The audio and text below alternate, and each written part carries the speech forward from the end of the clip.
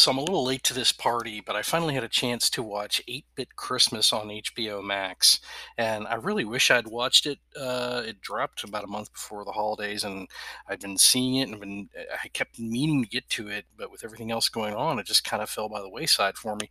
But I finally got a chance to watch it, and I got to say, it's going to be a hidden gem. If you ever have a chance, check it out. I mean, it dropped on HBO Max. I'm hoping you probably can catch it somewhere else eventually, but if you don't have it, but it really feels like a really good updated version of like an 80s version of A Christmas Story.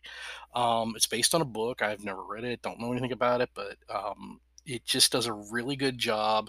It's kind of got the framing structure of like A Princess Bride, but it has the narration with Neil Patrick Harris, who does a phenomenal job, by the way, narrating and then using the framing device of telling the story to his daughter.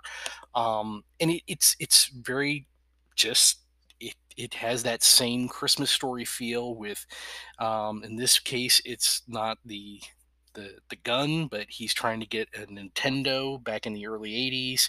And if you're a child of the 80s and grew up in that time frame at all of the references will hit you. And what goes on is just a really good heartfelt movie, kind of like A Christmas Story, and it just does a really good job of it.